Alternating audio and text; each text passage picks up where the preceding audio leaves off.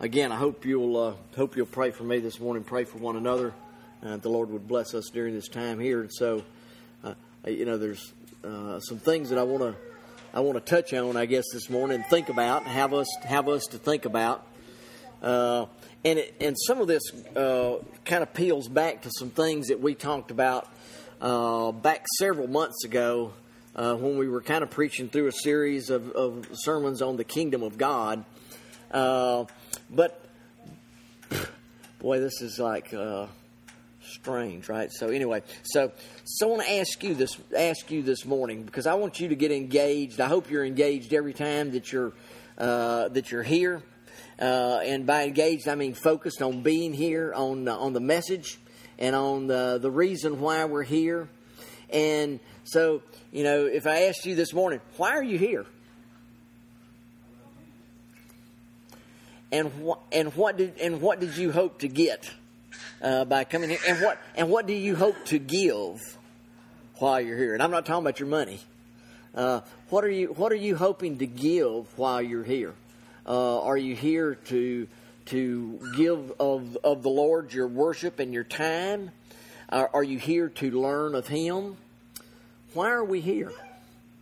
And is this maybe? And I hope even if my efforts are poor, I hope this hour and the time that you're here this morning, this afternoon, whatever it might be, Wednesday night, I hope that it's the most important time of the week for you, because the Lord commands us to gather together and to worship Him, not forsaking the assembly of ourselves together, and to gather together to lift our hearts and minds to Him.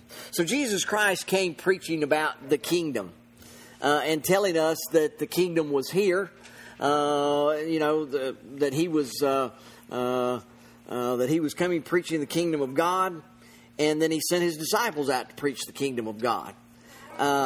As we talked about back over several months ago, if we go and look at it, the Bible tells us that the kingdom of God is not meat or drink, but love, joy, and peace in the Holy Ghost. So the kingdom of God is different from the kingdoms of this world. We read over in the book of Revelation that there's coming a day when the kingdoms of this world will be made the kingdoms of God. But as we think about while we're here, the kingdoms of this world are not are different, and the rules are different from the rules that we operate under in the kingdom of God. So if we're to be pressing toward the mark of the high calling of God in Christ Jesus, Brother Charles, what does that mean? What does it mean we're to be pressing toward the mark of the calling of God in Christ Jesus? What does that mean? Well, that means that you and I, as we live here, there's a standard out there. There's a mark, if you will, that we're to be pushing ourselves toward. And so, as I was reading this past week, and you can, and all this, you can do all the sports analogies or whatever. But each and every one of us, Brother Brody's in school. If he and he's been playing tennis. Yeah, so if he wanted to go back, I don't even know. Probably this is like old hands, so he'll have to pull out some of the, the new guys or whatever. But if you wanted to go back in the old days, you'd pull out somebody like John McEnroe or somebody like that and say, "Man, now there's the mark." That is the ace tennis player. And so if I want to be a great tennis player, then I need to press toward doing things like he does, maybe, or learn how to make the hits like he does. If we're going to press toward the mark of the high calling of God in Christ Jesus, we got the mark is Jesus Christ Himself.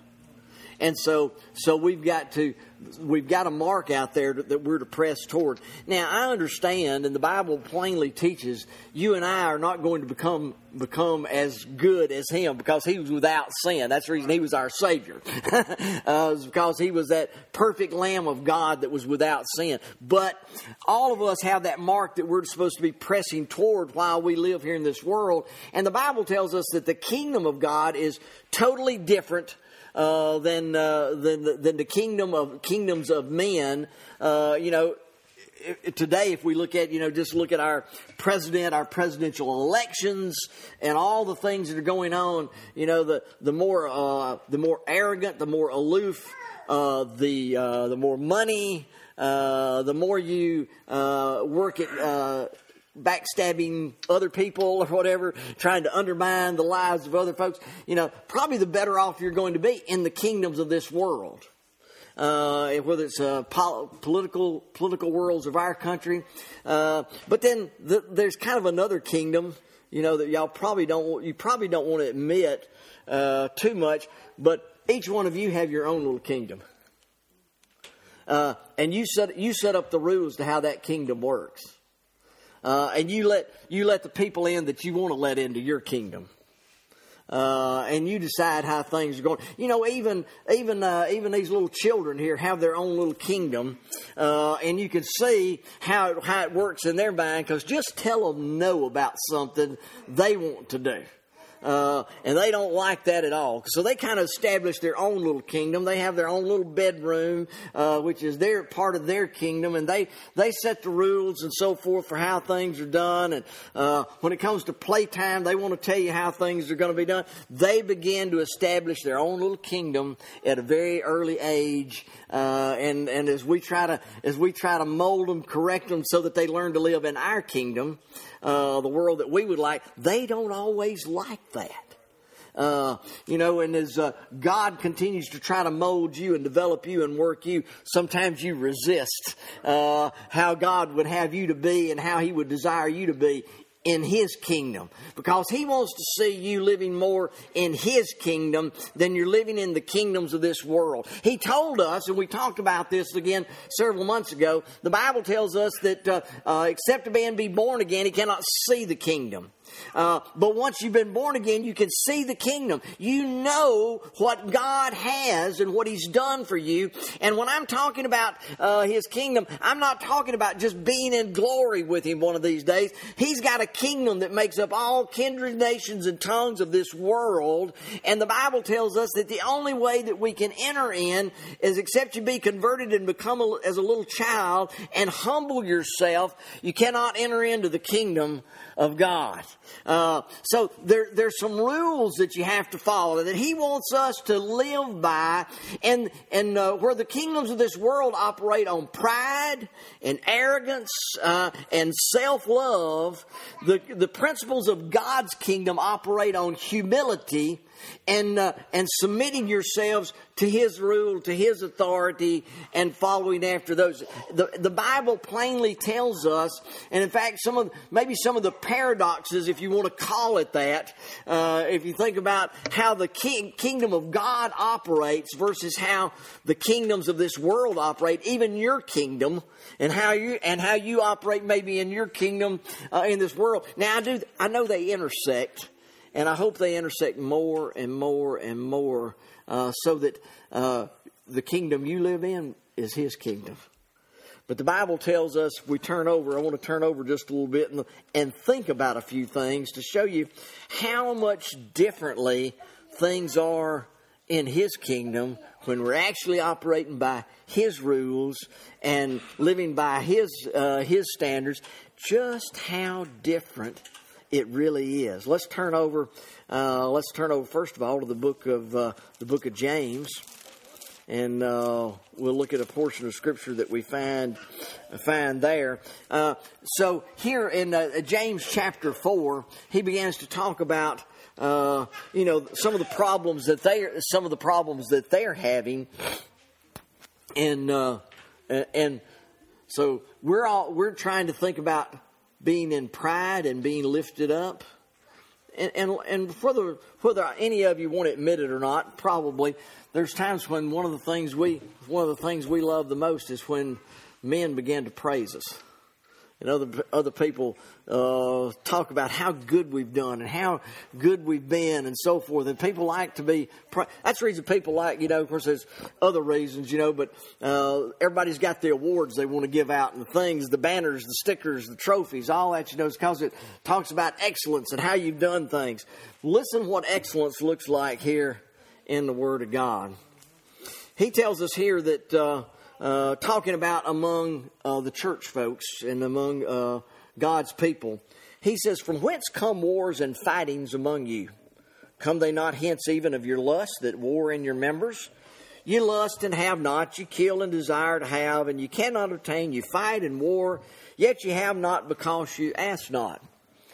They're striving to get things by themselves. He says, what you need to do is learn how to ask for things from the one that has everything. The Bible tells us that He has everything, that everything belongs to Him. I'll put it that way. He says, you ask and receive not because you ask amiss, that you may consume it upon your lust. So he says, when you do ask, a lot of times you ask for the wrong reasons. Our prayers are not molded after the things that they should be molded after, according to God's Word. And we could go back over, if you want to call it the model prayer, the Lord's Prayer, whatever you want to call it. Doesn't bother me too bad. Just use that as an example of how we're to pray. And our prayer is, my God, our Father which art in heaven, hallowed be thy name. Praise Him. Start part of your prayer by saying, Lord, hallowed is your name. Praised is your name. And so forth. So we learn how to pray the right way. And he says, you have not, you ask and receive not because you ask amiss. First of all, you don't ask for the things you should. And the things you ask for, you ask so that it may be consumed upon your desires, your lust, and your things that you want. And he says, you ask and receive not because you ask amiss. Ye adulterers and adulteresses, know ye not that the friendship of the world is enmity with God? I don't think he was saying there, adulterers and adulteresses. I don't think he was saying they were all out running around on their husbands and wives. I think what he was saying is you're all out running around on me. That's the reason you're adulterers and adulteresses. I'm your bridegroom. I'm the one that you're to be faithful to. Isn't that what marriage is? Sometimes marriage is about being faithful to each other. We're married to Him. We're to be faithful to Him. So he says, "You adulterers, adulteresses, know ye not that the friendship of the world is enmity with God?" Listen to who your friends are and what your friends look like. You're making friends with the world, and he says, "Don't you know the world is my enemy?" Oh, now you want to talk about a paradox. Paradoxes of the kingdom. For God so loved the world that He gave His only begotten Son. You're in the world, but not of the world. Now you got to start dividing all the worlds out, right? Right? But he says here, "You adulterers, adulteresses, know ye not that friendship of the world is enmity with God? Whosoever therefore will be the friend of the world is the enemy of God." So, and I think he's talking about the kingdoms of this world, the things of this world, the lust of this world, and desiring being more friends with them than being friends with Him. Okay? But he says this, "Do you think that Scripture saith in vain, the Spirit that dwelleth in us lusteth to envy?" He's not talking about the Spirit of God. I don't think that's within us. But he's talking about the spirit of the man that is within us, lusts and desires and envies and carries on. He says, "You think the Scripture says this in vain? But He giveth more grace, wherefore He saith, God resisteth the proud, but giveth grace to the humble." Now, here is one of the principles of the kingdom that I think we need to get, one of the things we need to get our hands around, right? And that is, and it all goes on, if we can show this morning as we look at some of these things, that the way you impress God and the way that you find favor with Him is not by going around and saying, "Hey, look at who I am and look at what I've done." The way you impress Him is by humbling yourself before Him. If we turn back over, and maybe I will, if we turn back over to the 5th chapter of the book of Matthew, and we think about the things that Jesus said there in that Sermon on the Mount, and he makes some comments like this, "Blessed are the poor in spirit, for theirs is the kingdom of heaven." What kind of people? He didn't say the people that would really enjoy things in God's kingdom would be those that are proud and arrogant and boastful and, hey, look at me and look at what I've done. But he says those that are poor in spirit, humble. He says, blessed are the poor in spirit. Theirs is the kingdom. They've got the keys. They understand how things operate in the kingdom. And you know what? It's an attitude and a spirit about us that says, you know what? And preachers have to watch out for this as much as anybody. You know it? Is to remember, you know who I am? I'm nobody.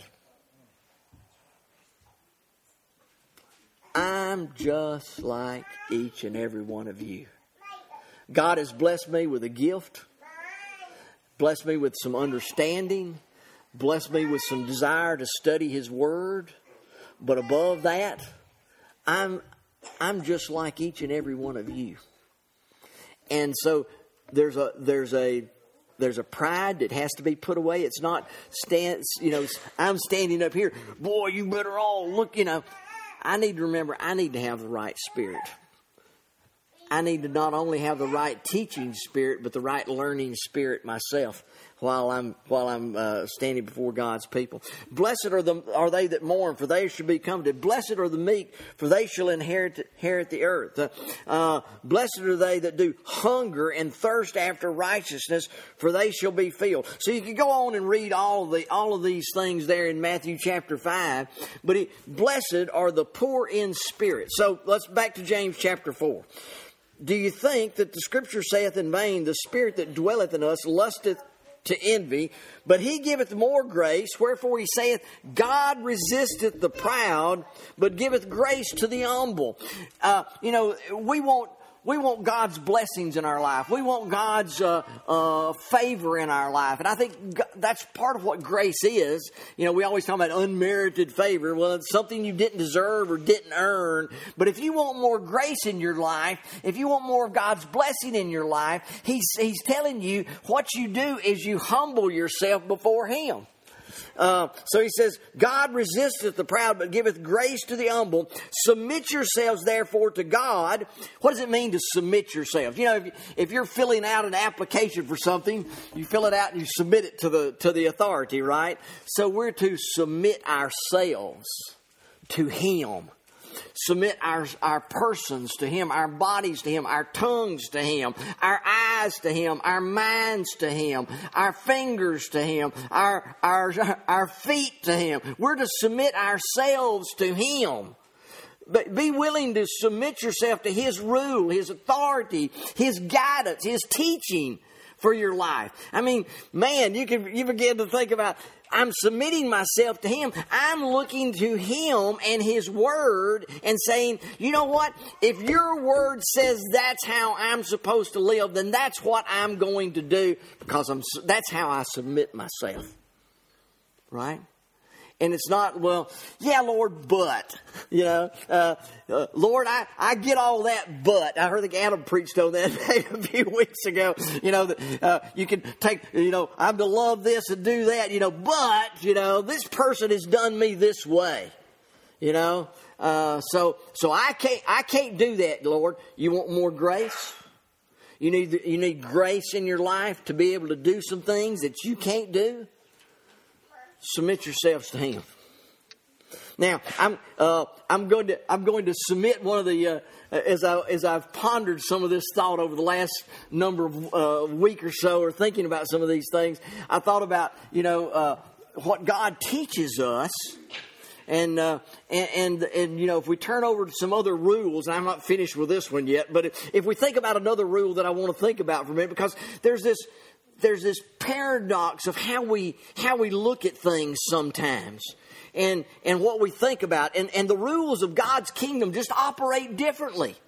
And when the Bible says, love the Lord thy God with all thy heart, with all thy soul, with all thy might, in one places, with all thy mind, in other places, I think both of them are right, of course, that it was ought to be with all of our might, all of our desire, all of our mind.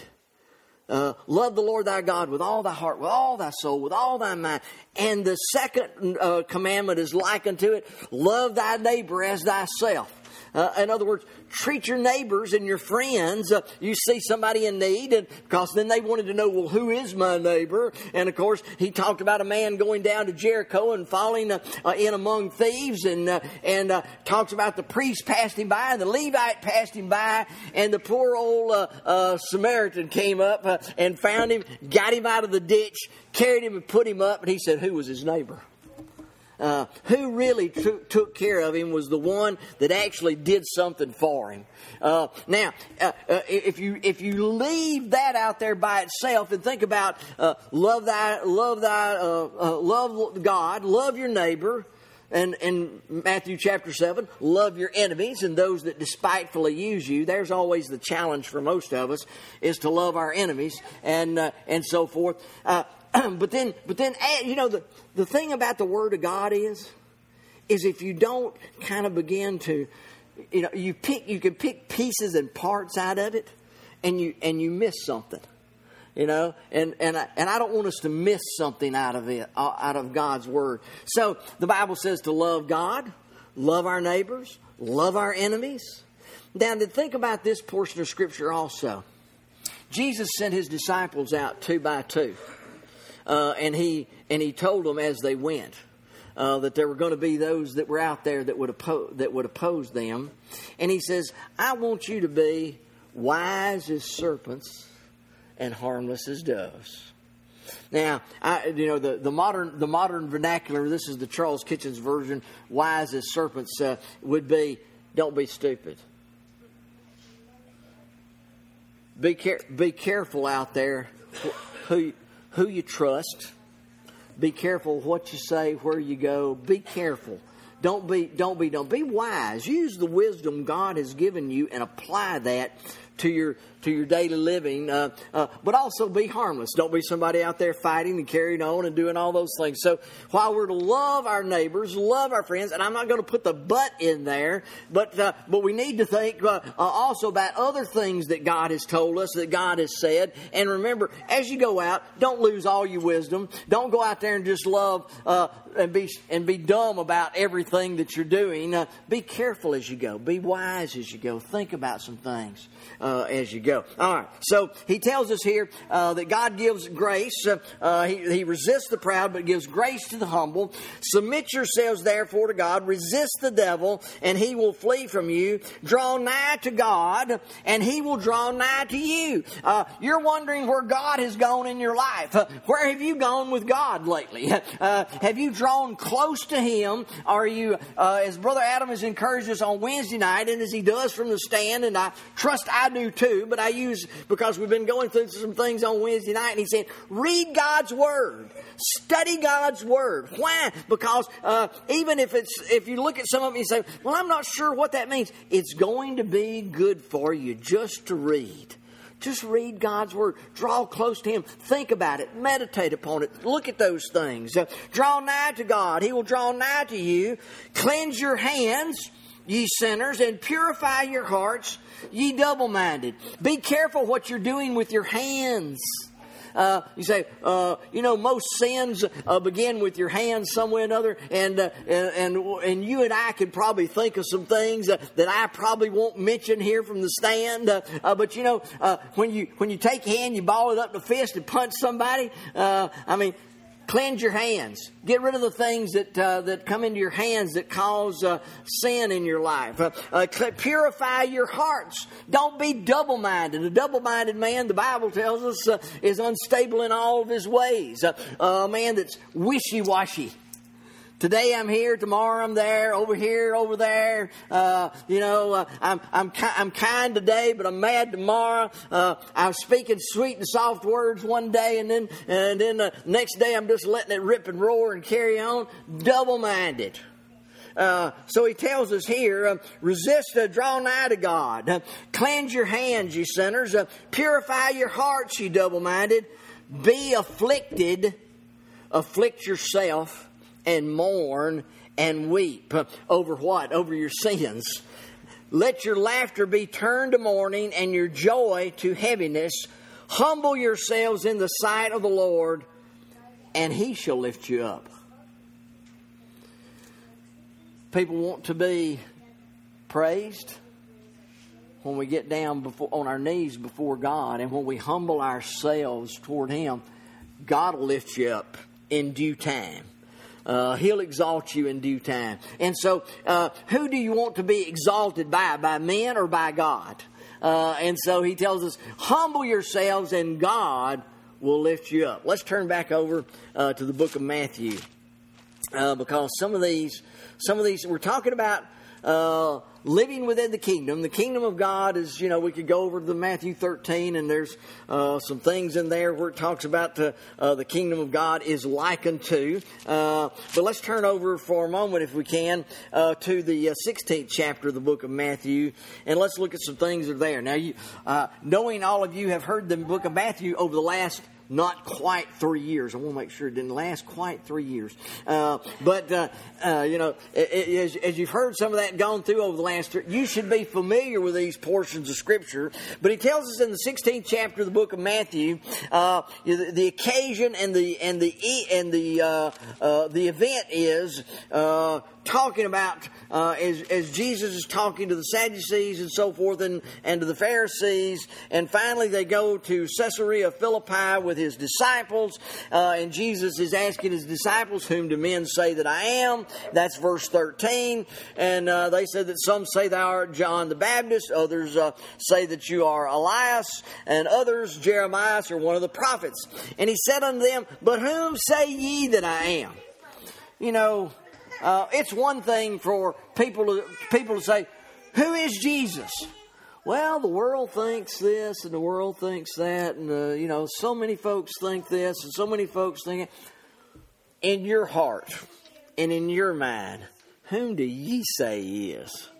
And if you think He's the Savior, if you believe He's the Son of God, you believe He's Jesus Christ, that's what Peter said, thou art the Christ, the Son of God. And he says, and Jesus answered and said, blessed art thou, Simon Bar-Jonah, for flesh, Simon son of Jonah, Bar-Jonah, blessed art thou, Simon Bar-Jonah, for flesh and blood hath not revealed it unto thee, but my Father which is in heaven. When you recognize that Jesus Christ is King of kings and Lord of lords, Son of God, Savior, Christ, in your life, the one you stand in need of, what you can do is not say, hey, look what I've done. No, you can humble yourself down and say, you know what? I know this because the Father's revealed it to me. Now, I may have learned it through hearing the preaching of God's Word. I may have learned it through the reading of God's Word. I may have come to know more about this because my family was nice enough. Somebody in my family told me about this. Whatever the case may be with you, ultimately in your heart, and the reason it lodged in your heart and you said, yes, that's right, I believe that, is because God has revealed it to you and because you have faith. You have the fruit of the Spirit and faith, and you can believe things that you've never seen. I can stand here and tell you this afternoon or this morning, I haven't seen Jesus Christ face to face. That doesn't mean that I don't believe that He's real. I believe He's real. Why? One, I read about Him. Two, I felt Him in my heart.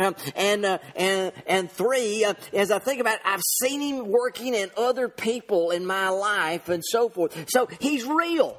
He's real to me as anything that you could imagine or think of, maybe that you've never seen. He's real. Jesus Christ, He says, blessed art thou, Simon Bar-Jonah, for flesh and blood hath not revealed it unto thee, but my Father which is in heaven. And I say also unto thee that thou art Peter, and upon this rock I will build my church, and the gates of hell shall not prevail against it. And I will give unto thee the keys of the kingdom of heaven, and whatsoever thou shalt bind on earth shall be bound, and whatsoever thou shalt loose on earth shall be loosed in heaven. Then charged He His disciples that they should tell no man that He was Jesus Christ. I thought you think about this. This is one of those think about it things, I guess. But as I was thinking again and meditating upon some of these, Do you remember the occasion where the disciples were out in the boat on the Sea of Galilee and Jesus came walking to them on the water? He did that before his disciples. Yet I can show you on another occasion where he was on the shores of the Sea of Galilee. There was a great multitude gathered around him, and he gets into a boat and launches out a little bit from the shore, and he sat down in the boat to teach all the people that were there. He would have drawn a much bigger crowd if he'd have just walked out on the water and turned around and began to preach to them. You know what? I mean, that would have got their attention that day. But he wasn't here to be a braggart. And he wasn't here to show and boast about just who he was. He was so much like this, he says, don't tell anybody that I'm the Christ. Think of what he could have done. when he raised Lazarus from the grave, great event. But he didn't go and draw a big crowd there, although there were people gathered around. He didn't go out and announce it out in the community. I'm going to raise Lazarus from the dead. Everybody come and see. I'm going to walk out on the water. No, he walked out on the water and calmed his disciples down in the midst of a storm and delivered them from those things. You begin to see what I'm talking about. There's ways he could have done. You think what he could have done. You think about the things that. How did he come into this world? We know how he went out. Now he was gathered together. There was a little gathering of the disciples and maybe a few other believers. He was standing on a mountaintop, and the Bible says he just ascended up into the clouds. And the Bible says he went home to the Lord. And he says, the angel says, why do you men of Galilee stand here gazing upward? This one that you've seen go away will come again in like manner. One day, one of these days, he's going to come in the clouds. But how did he come this time? He came into the family of a carpenter and a lady that had never been with a man. And he came into a place where he was born in a feedlot, in the back part of an inn where they were staying out with the animals, and he was laid in a manger, a feed trough. When he was born, that's where he was laid. That's where he rested. That's how he came into the world. He didn't come you say, well, why didn't he come the first time in the clouds and get everybody's attention? Because that wasn't his purpose. He wants to show how the kingdom works. And the kingdom works in humility and in grace and peace and so forth. And there's something else. We'll get to that as we get down through here. But you see, he came humbly. He didn't come walking on the water. He didn't come through the clouds. He came, of course, I know that you can say, well, the Bible says that he would be born of a virgin, so he had to come that way. Well, okay, I'll grant you that. But I'm saying he could have announced it some other way. He could have prophesied it some other way. He came in the way that he wanted to show that as King of Kings and Lord of Lords and Creator of the universe and Savior of His people, yet He came into this world in a humble way. No big fancy, I guess you could say, probably the greatest birth announcement in the world, because He had an angel band coming up here. But you know, the angel band didn't appear in downtown Jerusalem. They came to some shepherds that were out in the field. He came to some humble, poor shepherds and announced that He's come into this world. There were some wise men that noticed His star in the east and made a great journey, and they came to see this one that was born King of the Jews. Okay, so here in the 17th chapter, He tells them, He charged His disciples they should tell no man that He was Jesus the Christ, And from that time forth, began Jesus to show unto His disciples how that He must go unto Jerusalem, suffer many things of the elders, the chief priests, and the scribes, and be killed, and be raised again the third day. From that point, He began to teach them, here's why I'm come. He suffered. He was treated badly. and he told his disciples, they put me to death. Don't be surprised if they put you to death, okay? They've run me out of the temple. Don't be surprised they run you out of the temple. And then Peter took him and began to rebuke him, saying, Be it far from thee, Lord, this shall not be unto thee. But he turned and said unto Peter, Get thee behind me, Satan. Thou art an offense unto me, for thou savorest not the things that be of God, but those that be of men. See, as we look at this, one of the things that we can get out of this is savoring and admiring and adoring the fact that Jesus Christ was put to death by worldly forces, right? He was put to death by the men of this world who felt like, you know what? You're intruding on our kingdom. Our kingdom, we got this nice good little setup here, Jesus. We've got all the people, they come, we make sacrifices, they make their donations and so forth. And you're coming in here kind of upsetting our little kingdom that we got going.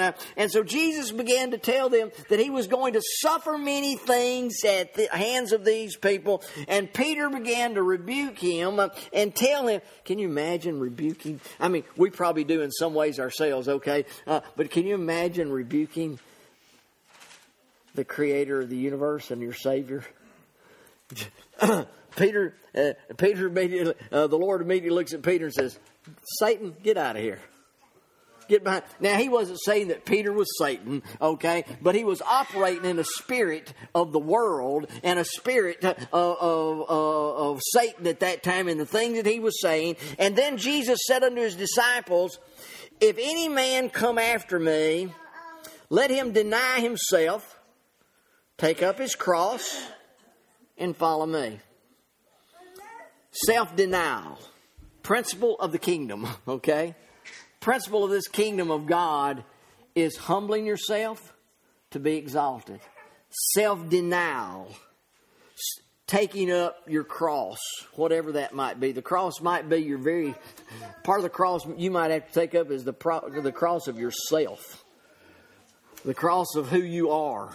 Denying yourself. Now pick that thing up and follow after him. Or maybe you say, well, what I want to do is get rid of the cross of me.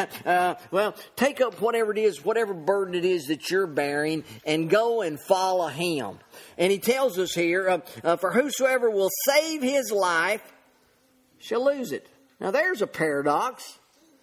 The way to save my life is to lose my life. If I don't know I've got more than one life, I'm going to have trouble deciphering that. Okay? But when I understand that I have a life that comes from Jesus Christ through the new birth, and that the only way I'm going to save that life and to really enjoy that life while I'm here is I'm going to have to lose my life here. I'm going to have to lose some of the things that seem so important to me and for my kingdom, because I want my kingdom to operate under my rules and under my authority and on the way I want it done. And the only way I can truly enjoy his kingdom is to lose a little bit of my life, right? Let him, for whosoever will save his life shall lose it, and whosoever will lose his life for my sake shall find it. For what is a man profited if he gain the whole world and lose his own soul? What have I really gained? You know, the whole thing about life here. Sister Marcia and I were talking about this conversation the other day. We were visiting in the hospital when Brother Bucky was over there. And then she brought up her classmate had died. But me and her were talking about the fact, we were talking about, you know, what age some of us are these days. And you start looking around and you say, well, that fellow over there that died, he's about my age. That fellow, he's about my brother's age. He's about my sister's age or whatever, you know, and you start looking around. And when you start looking like me, back over 63 years, and then you start looking and said, you know, another 10 or 15 years is really not all that far off. Life gets real. Life gets real for you. And he tells us, as we're looking here, what has a man profited if he gain... When I die, Whenever that time is. Whenever I die. Whenever you die. You know what? There's not a thing. You know, you say, well, Brother Charles, of course, you've heard this all your life. You know, you can't take it with you when you go. Well, that's the truth, right? So if you gain the whole world, if you gain everything this world has got to offer, what's it going to benefit you? And if you do gain the whole world, and now let's just put on our Trump hats, or put on our Bloomberg hats, or put on what? If you gain the whole world, what do you really got? Who are you indebted to? Who do you owe what to? Who are you molding yourself after? You see where I'm going with all this? What does a man gain? What does a man profit if he gain the whole world and lose his own soul?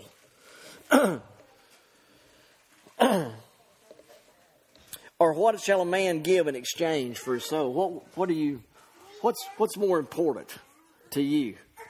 What's important? You know, the meaning of life to you? What did you come here for today? What did you look to gain? What did you look to give? What were you hoping for this morning? Well, I came because I had to. Some of the little ones out there, if I could really get them to be honest, they'd say, well, Mom and Daddy made us come, and that's okay. They need to be trained in a certain way. They need to learn things that are important, and they also need to be taught why they're important. You say, well, they won't understand that right now. That's okay. They will. They will in time understand the importance of these things, that self-denial, even on a Sunday morning, a little bit of self-denial is good for us. Take up your cross and follow Him. Take up your cross and serve Him. So he says, for what is a man profit if he gain the whole world, lose his own soul? Or what shall a man give in exchange for his soul? For the Son of Man shall come in the glory of his Father with his angels. Then he shall reward every man according to his works. Verily I say unto you, there shall be some standing here that shall not taste of death till they see the Son of Man coming in His kingdom.